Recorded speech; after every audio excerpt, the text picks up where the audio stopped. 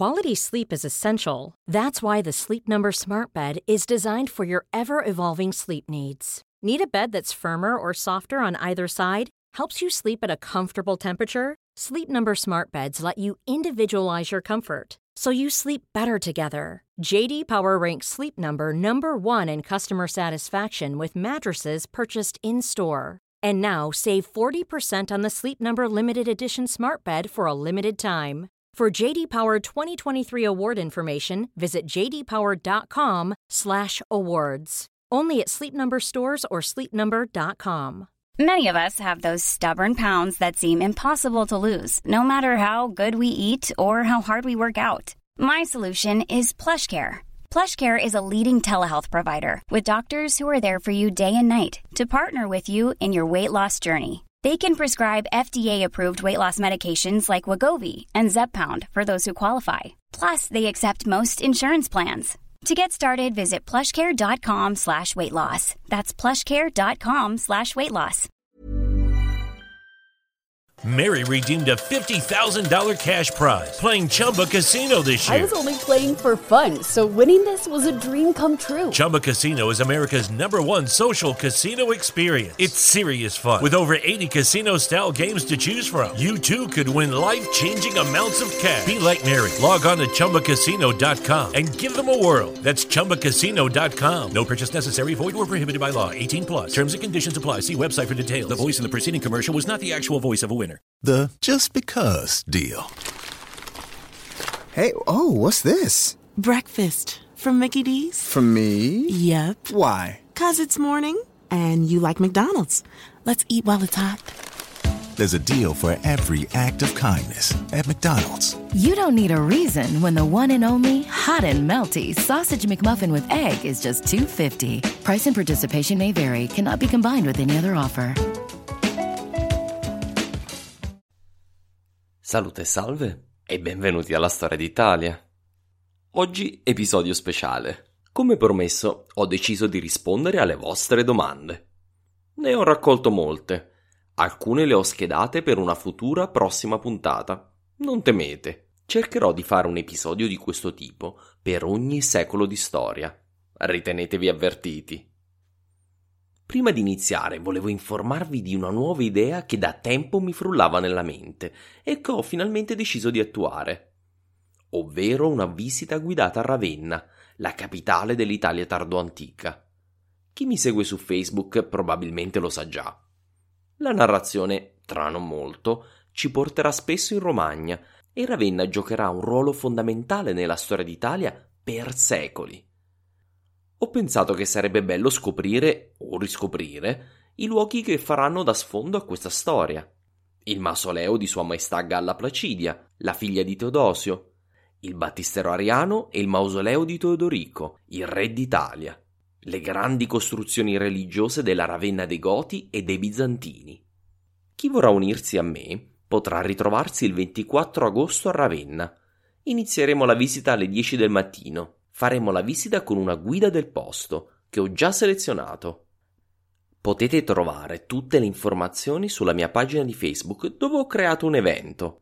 Se volete invece scrivermi direttamente, scrivetemi a info@italiastoria.com, anche per confermarmi se volete venire. Se avete l'opportunità di raggiungermi il 24 agosto, penso che sarà uno splendido modo di conoscerci e immergerci insieme in un pezzo di storia fondamentale per la nostra penisola. Ma ora passiamo alle vostre domande. Vi preannuncio che sono molto interessanti.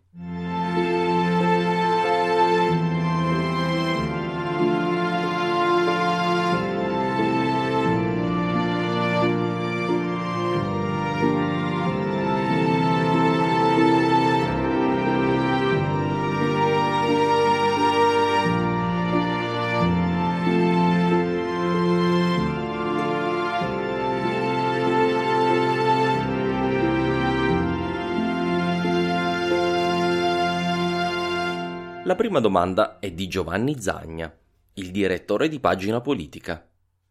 Giovanni mi chiede: quando comincia a diffondersi nel mondo romano il sentimento di una decadenza, se mai questo accade? La storia che si studia a scuola insiste molto sulla massima espansione territoriale sotto Traiano, e poi di fatto una lunga decadenza. E anche l'età dell'oro della letteratura è senz'altro la prima età imperiale. Ma c'è un momento quando i romani stessi sentono che le cose non sono più quelle di prima. Come accolgono, ad esempio, lo spostamento della capitale da Roma? Caro Giovanni, innanzitutto complimenti per la fantastica trasmissione. Pagella Politica è un podcast prezioso, con pillole di attualità super documentate, vero giornalismo con la G maiuscola. Ti rispondo direttamente. È vero che l'impero raggiunse il suo apice in estensione territoriale sotto Traiano, ma dopo l'abbandono della Mesopotamia da parte di Adriano, la superficie dell'impero rimarrà più o meno costante. La visione di Gibbon, di un continuo declino dell'impero romano, è stata da tempo smentita dai ritrovamenti archeologici e da dati disponibili dalla nuova archeologia sperimentale, che analizza ad esempio la produzione industriale dell'impero romano tracciandone i residui nell'atmosfera o in altri posti individuabili, ad esempio i ghiacci della Groenlandia.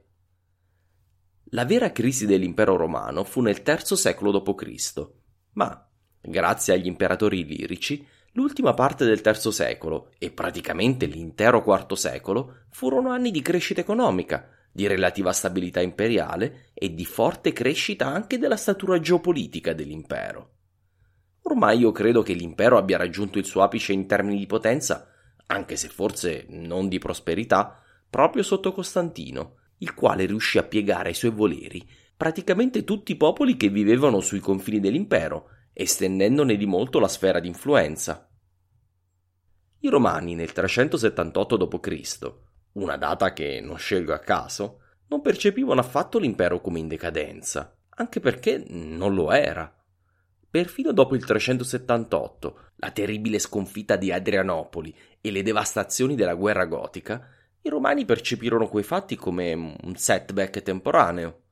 Non avevano ovviamente il beneficio di sapere come andava a finire la storia, ma avrebbero anche potuto avere ragione. L'impero avrebbe potuto riprendersi da Adrianopoli. L'impero aveva avuto sconfitte peggiori, o almeno paragonabili. Amiano stesso le ricorda. Canne, Teutoburgo, Abritto. Nel III secolo d.C. c'erano stati momenti in cui l'impero era diviso in tre, alla fame, devastato dalle epidemie e dalle invasioni di barbari e persiani. Nonostante tutto questo si era ripreso, e anche con slancio. Ancora nel 406 d.C., all'alba della più grande violazione di sempre della frontiera renana, tutto sommato la situazione pareva sotto controllo e sembrava che l'impero si stesse riprendendo. I romani erano convinti del destino divinamente preordinato di Roma. Anche in tempi cristiani, i romani erano certi della missione civilizzatrice, universale e imperiale di Roma. Non aveva forse atteso il Cristo di avere un impero universale prima di scendere sulla terra, morire e risorgere per lavare i peccati del mondo? Roma, in questo quadro, grazie alla pace universale imposta sul mondo antico, aveva avuto il ruolo di incubatrice del messaggio cristiano. No, i romani non riuscivano neanche a percepire la possibilità che Roma, come altre civiltà prima della loro, potesse cadere. E capiamoci anche su cosa sono i romani. Nel IV secolo non sono più gli abitanti della penisola italica più qualche elite nelle province.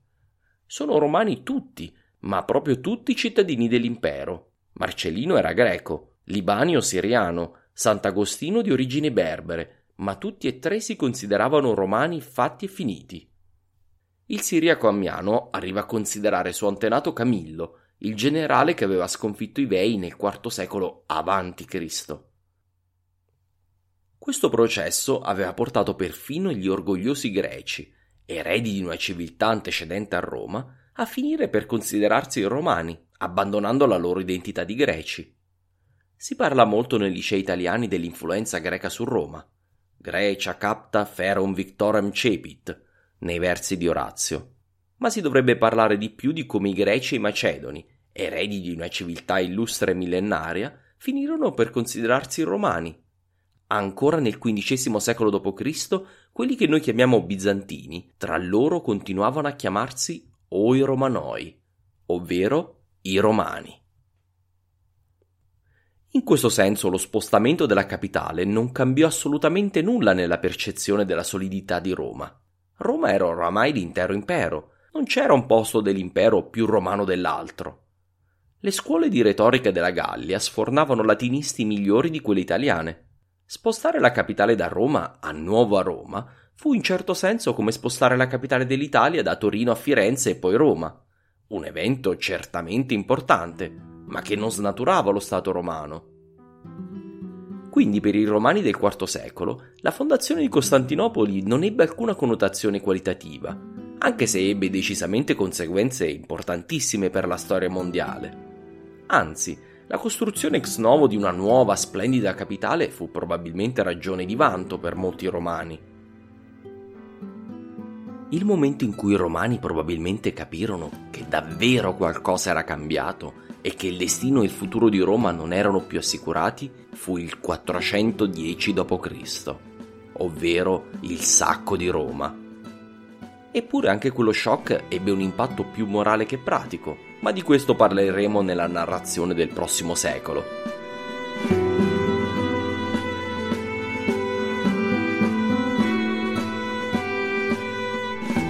Un ascoltatore italiano che vive in Messico, Dennis, mi chiede cosa parlavano i popoli dell'impero nel IV secolo.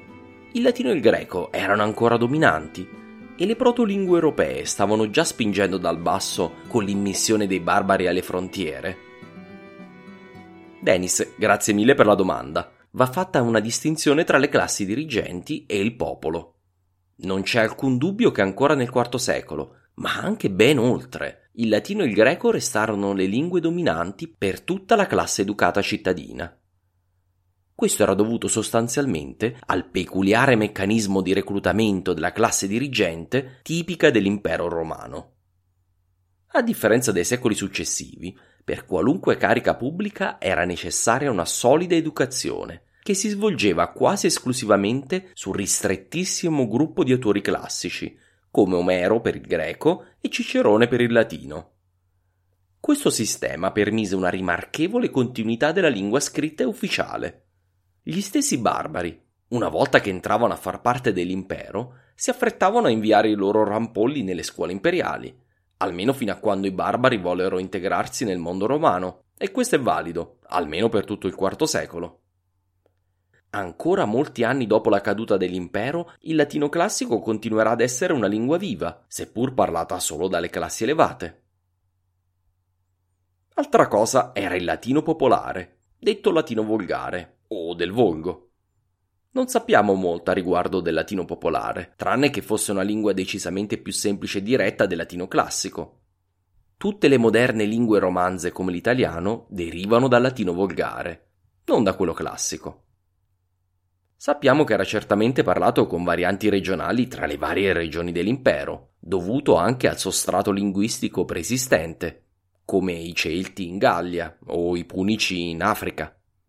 Ma queste versioni erano mutualmente intellegibili, come delle moderate forme dialettali.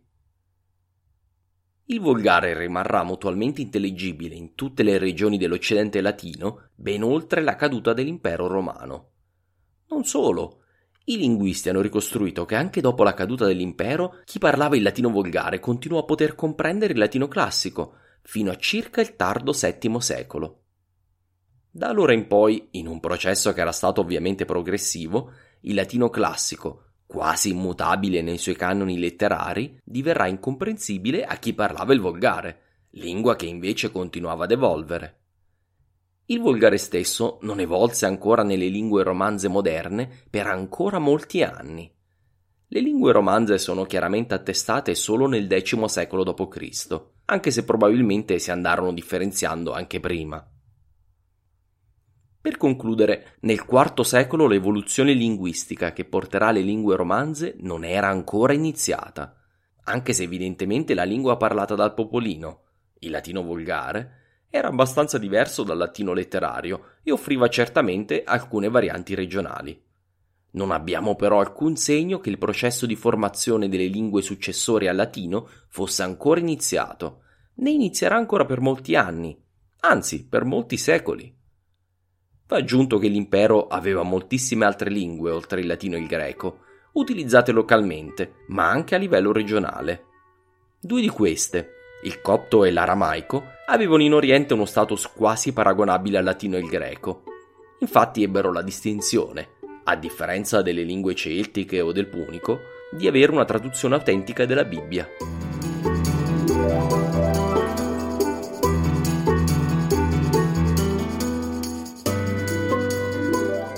Luca Pagani fa due domande. La prima è: come si faceva in quel tempo a far circolare una notizia o un comando da un capo all'altro dell'impero? Esistevano dei messaggeri professionisti che percorrevano a cavallo le strade romane o che via nave attraversavano il Mediterraneo? La seconda domanda è: oltre che con i popoli confinanti, i romani hanno avuto contatti diretti, senza intermediazione, con altre popolazioni lontane, come quelle dell'Africa subsahariana e quelle del remoto Oriente? Luca, quanto alla prima domanda, esisteva il cursus publicus, un sistema di posta imperiale con stazioni per il cambio cavallo e per riposare. Poteva essere usato dai messaggeri imperiali, per percorrere le distanze rapidamente, o dagli alti ufficiali dell'impero. Dai tempi di Costantino, tra gli alti ufficiali, c'erano anche i vescovi, cosa che la dice lunga sul ruolo di questi ultimi, sempre di più visti come funzionari imperiali, e sul ruolo che Costantino dava all'istituzione della Chiesa. La gerarchia ecclesiastica divenne con il tempo così importante che i vescovi più potenti arrivarono proprio a sostituirsi ai governatori, come il Papa di Alessandria. Sì, anche il patriarca di Alessandria si chiamava Papa, che sommò nella sua figura anche quella di governatore dell'Egitto. Tornando al cursus publicus, questo era molto efficiente ed era in grado di portare notizie nel giro di pochi giorni o settimane dalle frontiere alle capitali imperiali. In caso di urgenza, un messaggero poteva ricoprire fino a 150 km in un giorno, una velocità formidabile per l'epoca. Questo non deve farci sottovalutare i limiti di gestione di un impero talmente immenso. Il governo, anche con questo mirabile sistema, poteva al massimo ricevere le informazioni davvero fondamentali. Tutto il resto era lasciato agli amministratori locali, sia civili che militari. Quanto alla seconda domanda, abbiamo notizie storiche di ambasciate di cinesi a Roma e viceversa. Un fatto curioso fu che un'ambasciata cinese diretta a Roma fu identificata dalle autorità sassanidi, che riuscirono a convincere i cinesi che Roma fosse ancora lontanissima, e questi decisero di fare dietrofront. In altri casi le ambasciate arrivarono a destinazione, ma non ne venne mai troppo.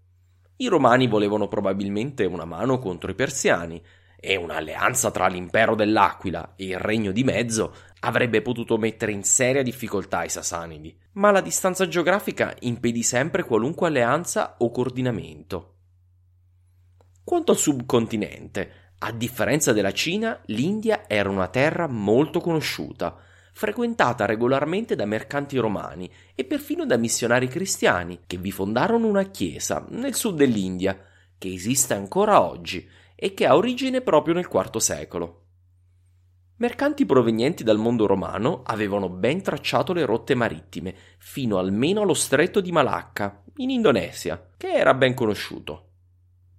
Verso sud, oltre le terre controllate dai nomadi del moderno Sudan, c'era invece il regno dell'Etiopia, o Aksum. Anche questo regno, un tempo semi-mitologico, nel IV secolo era ormai ben conosciuto e intratteneva rapporti diplomatici con Roma, arrivando anche a convertirsi già nel IV secolo al cristianesimo, un chiaro segno di rapporto molto stretto con l'impero. Aksum fu incorporato nel territorio del patriarcato di Alessandria e ne seguirà la storia religiosa. Ancora oggi in Etiopia esiste una chiesa cristiana che non è arrivata sul continente con le navi degli europei, ma era già lì dal lontanissimo IV secolo. Verso sud i romani conoscevano bene anche i vari regni della penisola arabica. Nel I secolo c'era stata perfino una spedizione, di scarso successo, per impadronirsi del moderno Yemen. Alcune delle tribù degli arabi erano anche alleate dei romani, la principale era quella dei Gassanidi, che erano arrivati ai confini dell'impero nel tardo III secolo. Gli arabi Gassanidi finiranno anche per convertirsi al cristianesimo e diventare un popolo chiave nella macchina bellica dell'impero romano d'Oriente. Nella penisola arabica la situazione religiosa era molto fluida, con pagani, cristiani e altri culti monoteistici di ispirazione probabilmente ebraica. Da questo brodo primordiale emergerà eventualmente una fede monoteistica autoctona. Mary redeemed a $50,000 cash prize playing Chumba Casino this year. I was only playing for fun, so winning this was a dream come true. Chumba Casino is America's #1 social casino experience. It's serious fun. With over 80 casino-style games to choose from, you too could win life-changing amounts of cash. Be like Mary. Log on to ChumbaCasino.com and give them a whirl. That's ChumbaCasino.com. No purchase necessary. Void or prohibited by law. 18 plus. Terms and conditions apply. See website for details. The voice in the preceding commercial was not the actual voice of a winner. Oh, terra batida. Oh, domingo de manhã, tascado na lama. Mas porquê é que eu saí da cama? Oh, passei na marginal de capota aberta e mosquitos a bater no para-brisas. Ui, ai, ai, ui, ai. Coitadinhos. As saudades que eu já tinha disto. A estrada também já tinha saudades suas. Aproveita as novas condições especiais de aluguer e regressa à estrada no seu novo BMW. Saiba mais em bmw.pt. L'Africa subsahariana aveva rapporti più commerciali con Roma. Sono sicuramente documentati i traffici tra questa regione e il mondo mediterraneo, soprattutto grazie all'intermediazione delle tribù berbere del deserto, che vivevano sia dentro che fuori dei confini romani. I romani inviarono diverse spedizioni militari e esplorative nell'Africa subsahariana, verso l'area del fiume Niger e il lago Chad. Queste spedizioni sono attestate dalle fonti. Ai tempi di Nerone è possibile che una spedizione alla ricerca delle fonti del Nilo sia giunta fino alla regione del lago Vittoria. With the Lucky Land Slots, you can get lucky just about anywhere. This is your captain speaking. We've got clear runway and the weather's fine, but we're just going to circle up here a while and get lucky. No, nothing like that. It's just these cash prizes add up quick. So I suggest you sit back, keep your tray table upright, and start getting lucky. Play for free at LuckyLandSlots.com. Are you feeling lucky? No purchase necessary. Void where prohibited by law. 18 plus terms and conditions apply. See website for details. Vittoria. Comunque sia, furono contatti diretti di natura episodica. Il grosso dei contatti con l'Africa subsahariana era mediata dalle tribù che vivevano nel deserto.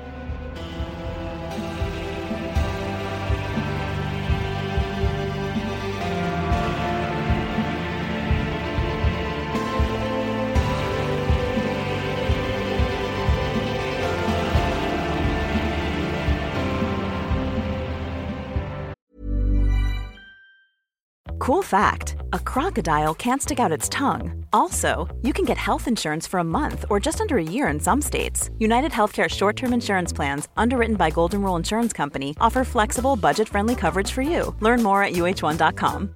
Quality sleep is essential. That's why the Sleep Number Smart Bed is designed for your ever-evolving sleep needs. Need a bed that's firmer or softer on either side? Helps you sleep at a comfortable temperature? Sleep Number Smart Beds let you individualize your comfort, so you sleep better together. J.D. Power ranks Sleep Number #1 in customer satisfaction with mattresses purchased in-store. And now save 40% on the Sleep Number Limited Edition Smart Bed for a limited time. For J.D. Power 2023 award information, visit jdpower.com/awards. Only at Sleep Number stores or sleepnumber.com.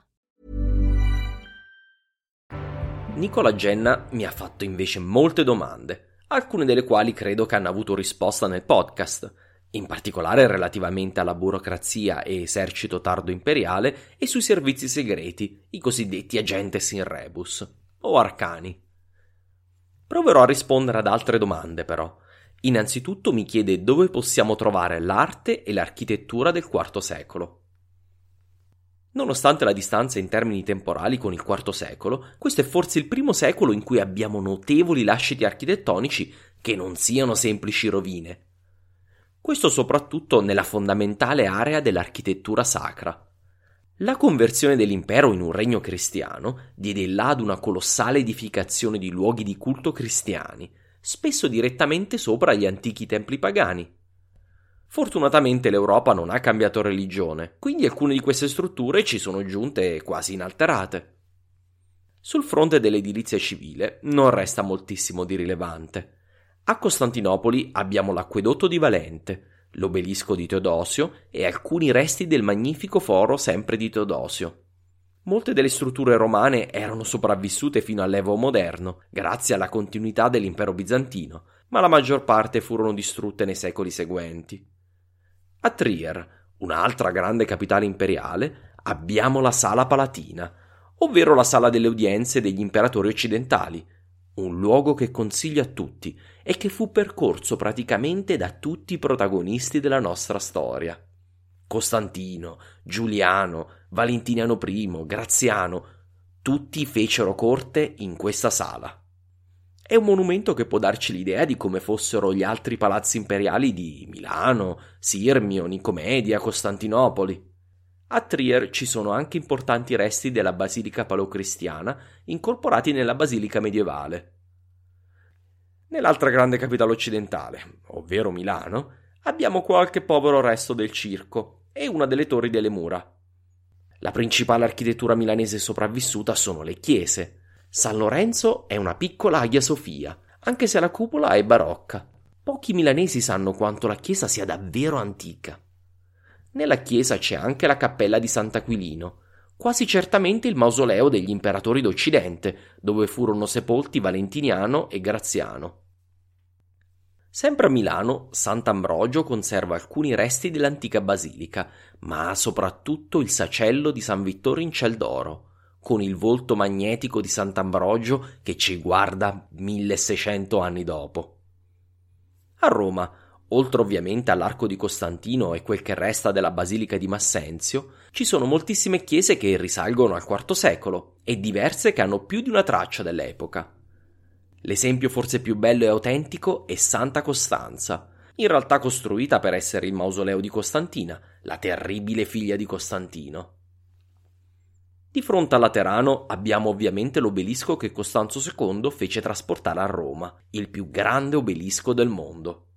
San Clemente, vicino al Colosseo, è una chiesa matriosca, con sotto la chiesa medievale i resti ben visibili della chiesa tardoromana del IV secolo. La seconda domanda di Nicola è cosa resta oggi del IV secolo? Ovviamente il IV secolo ha un impatto formidabile sul nostro mondo, non fosse altro perché è in questo secolo che il mondo romano si converte definitivamente al cristianesimo. La religione cristiana non è solo una religione monoteistica erede della tradizione ebraica, ma una religione plasmata dal mondo romano e quindi anche erede del mondo classico mediterraneo. Il Concilio di Nicea e quello poi di Costantinopoli sono alla base della codificazione reale del cristianesimo e i grandi pensatori cristiani di questo secolo, da Gregorio di Nanziano a Ambrogio, da Giovanni Crisostomo ad Attanasio, sono tra le pietre fondanti principali del pensiero cristiano. Il credo cristiano, le basi teologiche della religione, la codificazione delle feste come il Natale e la Pasqua sono tutte cose che hanno origine in questo periodo. È in questo secolo che avviene la fusione tra la tradizione classica mediterranea e il monoteismo semitico orientale. Da questa fusione nasce, credo, molta parte dell'identità delle moderne culture europee, sia orientali che occidentali. Nel IV secolo avviene poi un evento di importanza colossale per il mondo moderno. La fondazione di Costantinopoli, la nuova Roma, crea una nuova vera capitale dell'impero. Prima di allora gli imperatori avevano risieduto in altre città, ma nessuno aveva mai messo in dubbio che Roma fosse il cuore civile, culturale, ideale e religioso dell'impero. Con Nuova Roma si crea un nuovo centro, non solo di potere, ma di identificazione dei romani. Il processo sarà lento e complesso, ma alla fine dalle due capitali emergeranno due civiltà vicine ma diverse, ovvero l'Occidente e l'Oriente cristiano. In questa scelta di Costantino c'è la radice originale della moderna distanza, ad esempio, tra la Russia e l'Europa occidentale. È un discorso complesso, che richiede una trattazione molto più dettagliata. Avremo modo di parlarne a lungo in futuro, spero, quando vedremo l'evoluzione dell'impero romano d'Oriente e la disintegrazione e ricostruzione dell'Europa occidentale attorno ad un nuovo modello e nuovi poteri. Il IV secolo è anche il periodo in cui l'impero lascia davvero dietro di sé il suo passato di principato augusteo. un tempo in cui la monarchia aveva amato avvolgersi almeno formalmente nel passato repubblicano. Con Diocleziano e Costantino l'impero codifica una vera monarchia universale. Il monarca tardo-imperiale, con poteri assoluti e uno status irraggiungibile dai comuni mortali, è il rappresentante di Dio, dell'unico Dio in terra. Praticamente tutta la filosofia alla base delle monarchie europee si basa sui meccanismi di potere e di legittimità a governare elaborati dal dominus del tardo impero. È a questa autorità allo stesso tempo civile e religiosa che si rifaranno poi i carolingi nel creare il loro impero, e dall'Europa carolingia derivano praticamente tutte le monarchie europee occidentali. Anche l'Europa orientale elaborerà i suoi modelli di potere sull'autorità degli imperatori romani, ma su quelli di Costantinopoli. Gli zar della Bulgaria prima, di Kiev poi e infine di Mosca saranno chiamati così, Czar, in nome dei Cesari e della loro grande città di pietra sul bordo del Bosforo. Un'altra domanda di Nicola è: chi nasceva povero nell'impero del IV secolo, a quali cariche ed onori poteva ambire? Il mondo romano era caratterizzato da un'enorme, incolmabile iniquità sociale. Non credo che sia comprensibile ai moderni. L'80% della popolazione libera, per non parlare degli schiavi, non aveva pressoché nulla e la loro vita era breve, brutale e senza alcun lume ad illuminarla se non il duro lavoro, in grandissima parte sui campi al servizio di un lontano padrone. Di converso, poche centinaia di persone, al massimo poche migliaia, erano proprietari di praticamente tutte le terre con alcun valore commerciale, in un mondo nel quale la quasi totalità del PIL era dato dall'agricoltura. Le stesse famiglie monopolizzavano nel mondo romano praticamente tutto: cariche, cultura, ricchezza, potere. Il potere che accumulavano su di loro, a loro volta, andava ad alimentare la loro schiacciante ricchezza, visto che l'intero sistema amministrativo prevedeva il pagamento di regolari bustarelle per qualunque pratica, pagamenti che andavano in favore di ufficiali a loro volta scelti perché facenti parte della classe dirigente.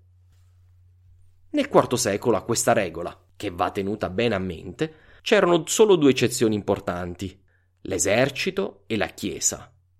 L'esercito da sempre reclutò tra gli strati sociali più marginali del mondo romano, le popolazioni semibarbariche di frontiera, i duri abitanti dei monti dell'Illirico e sempre più spesso immigrati tra le popolazioni germaniche e anche arabe di confine.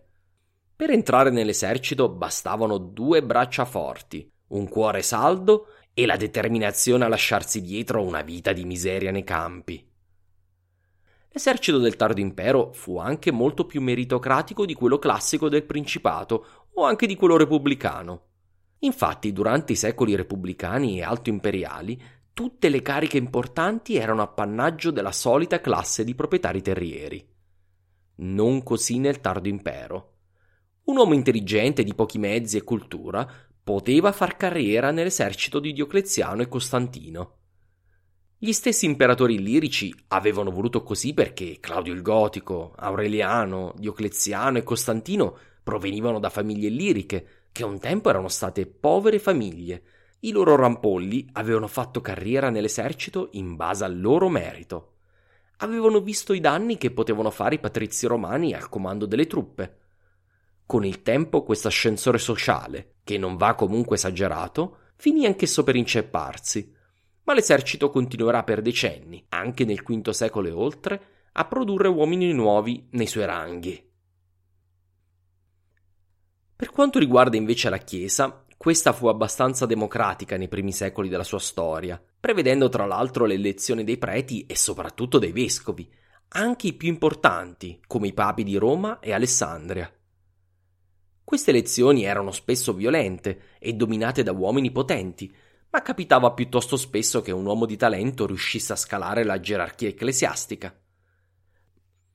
Nel IV secolo abbiamo anche il fenomeno del monachesimo antico, spesso monopolizzato da uomini umili, resi grandi dalla loro devozione e dalla loro predisposizione alle più severe penitenze.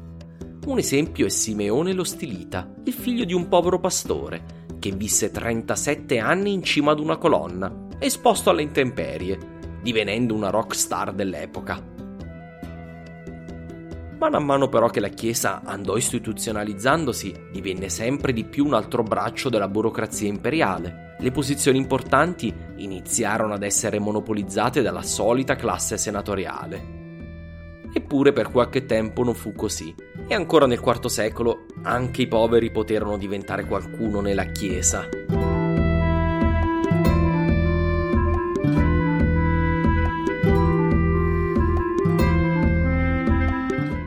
Alexandra dal Brasile mi chiede invece il nome del pezzo che introduce e chiude ogni episodio di Storia d'Italia. Caro Alexandra, credo che un brasiliano abbia sentito già questa musica, grazie ad una telenovela brasiliana, mi pare si chiamasse Terra Nostra, con la stessa colonna sonora. Si tratta di un celeberrimo pezzo dell'opera breve Cavalleria rusticana di Mascagni, uno dei grandi musicisti italiani dell'Ottocento. Il pezzo è chiamato Intermezzo, fa anche da colonna sonora del famoso film di Hollywood Raging Bull, o Toro Scatenato, in italiano. Magari ti chiederai, Alexandra, perché l'ho scelto. Beh, innanzitutto l'opera è ovviamente un simbolo dell'Italia in musica, forse il più importante. La preferisco alle canzonette che spesso si associano all'Italia. Ho un'idea dell'Italia forse più seria e seriosa di molti. L'opera italiana ha avuto un impatto enorme sulla musica. Ad esempio, Alexandra, ti potrà magari interessare sapere che quasi tutti gli inni nazionali dell'America Latina sono ispirati all'opera italiana, incluso quello brasiliano. Un altro motivo della mia scelta è quella di avere un pezzo che trasmetta la profondità e la complessità della storia italiana. L'intermezzo di Mascagni ha tutta la gravitas, la malinconia, la sensibilità e il pathos che possono solo prodursi nell'animo in seguito ad una vita complessa, difficile, fatta di alti e bassi, di grandezza e di cadute. Lo stesso vale per la storia d'Italia, perché la nostra storia non è una storia eroica, è la storia di un popolo che costruì un impero e che dopo la sua caduta ha avuto un percorso molto complesso, fatto di disunione e di guerre, di dominazioni straniere e di momenti bui. Però è anche una storia della grande creatività di un popolo che ha inventato la contabilità moderna e le banche, fondato le prime università, posato le basi della musica occidentale con le note del pentagramma, formulato in arte il Rinascimento e poi il Barocco, prodotto grandi opere dell'intelletto, come i libri di Machiavelli o le scoperte di Galileo. Gli italiani sono riusciti a creare tutto questo senza arrivare mai però a costruire una grande nazione moderna, come invece fecero la Francia, la Spagna o l'Inghilterra. Quando infine il paese sarà riunificato, la sua storia sarà tutto fuorché di grandezza. L'Italia unitaria, spoiler alert, vivrà molto al di sotto delle aspettative di chi l'aveva unificata. Quindi volevo una musica che riempia lo spirito, che esalti l'ascoltatore, ma che trasmetta anche la malinconia e la tristezza di un popolo a suo modo grande, un popolo che ha dato tanto alla civiltà mondiale, ma che è forse destinato a non rivedere mai più i fasti di un tempo. Eppure non voglio terminare così, e vorrei aggiungere che un popolo che è riuscito a produrre note della profondità e della bellezza di Mascagni, forse quel popolo non ha solo un grande, complesso e tragico passato. Forse, mi piace sperare, ha anche un grande futuro. Armati di quanto abbiamo appreso sul IV secolo, nel prossimo episodio passeremo a parlare di Stilicone e Alarico, Onorio e Arcadio. Perché per me il V secolo, il secolo della crisi e dissoluzione dell'impero d'Occidente, inizia nel gennaio del 395, con la morte di Teodosio. Ma non sarà una costante e triste marcia verso un cupio dissolvi. No, si tratterà di una struggente battaglia per la sopravvivenza, fatta di alti e bassi, di vittorie e sconfitte. Alla fine, quando la polvere si sarà posata, emergerà un mondo nuovo, che scopriremo assieme. Vi chiedo di avere fiducia in me e di continuare a seguirmi mentre ci lasciamo dietro alle spalle gli anni d'oro dell'impero. La storia che abbiamo davanti non è meno interessante o appassionante. Forse è la mia passione per l'opera melodrammatica a parlare, ma al piuttosto noioso periodo dei grandi imperatori romani del II secolo preferisco la tragica storia del V secolo, con i suoi grandi personaggi come Stilicone, Flavio Costanzo, Ezio, Alarico, Attila e Odoacre. A proposito di melodramma, vi lascio per una volta con l'intero pezzo di Mascagni. Ascoltatelo tutto, anche solo per portare pace alla vostra anima. Alla prossima puntata.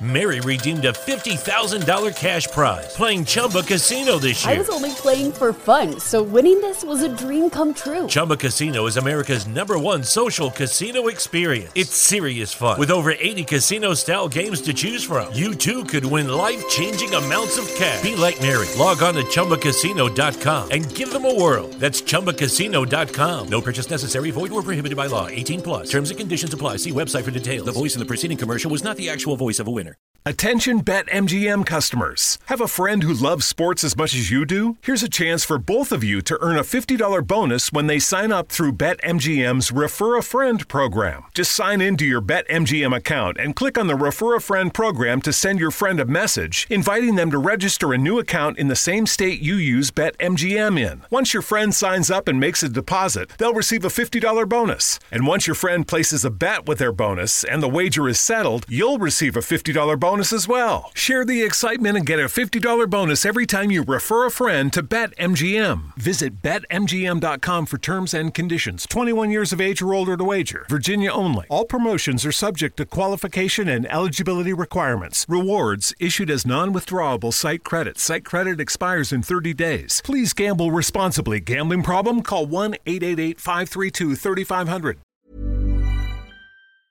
Normally, being a little extra can be a bit much. But when it comes to healthcare, it pays to be extra. And United Healthcare makes it easy with Health Protector Guard fixed indemnity insurance plans. Underwritten by Golden Rule Insurance Company, they supplement your primary plan, helping you manage out-of-pocket costs without the usual requirements and restrictions like deductibles and enrollment periods. So when it comes to covering your medical bills, you can feel good about being a little extra. Visit uh1.com to find the Health Protector Guard plan for you. Mom deserves the best, and there's no better place to shop for Mother's Day than Whole Foods Market. They're your destination for unbeatable savings, from premium gifts to show-stopping flowers and irresistible desserts. Start by saving 33% with Prime on all body care and candles. Then get a 15-stem bunch of tulips for just $9.99 each with Prime. Round out Mom's menu with festive rosé, irresistible berry chantilly cake, and more special treats. Come celebrate Mother's Day at Whole Foods Market.